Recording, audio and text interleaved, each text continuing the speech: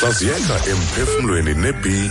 Mphulaphuli namhlanje ndiyabulisa kusasa nje. Sisaqhubekeka mphulaphuli sibhiyozela lenyanga ibaluleke kangaka iHeritage Month, nyanga yokuvuyela amagugu esintu, amagugu esizwe sethu. Ezazinto ezisenze ukuba sibe ngaba bantu esingabo.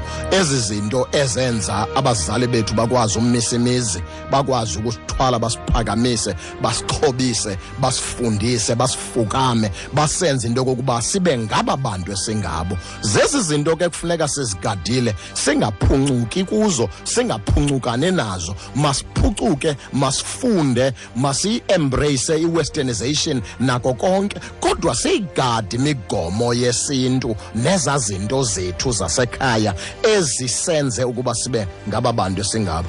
Enye yazo mphulaphuli namhlanje ukuzihlonipha nawe. Yenye yezinto ebifundiswa kakhulu emakhaya phambili phaya ukuba ungumuntu zithande, ungenzi na kanjani. Zininzi izinto esisinda kuzo xa sesithanda, sihlonipha. Mphulaphuli kubalulekile into kokuba ukwazi ukuthi xa uthetha ungumuntu, umuntu onjengam akanawuyenza le, umuntu ofana nam akanawukuyenza leya, umuntu oneligama nobizwa ngalento endikuyo akangeni phaya, akayenzi leya, akayithethi leya. Kukuzihlonipha oko, kukuzithanda oko. Mphulaphuli iba nemini eqhakasileyo.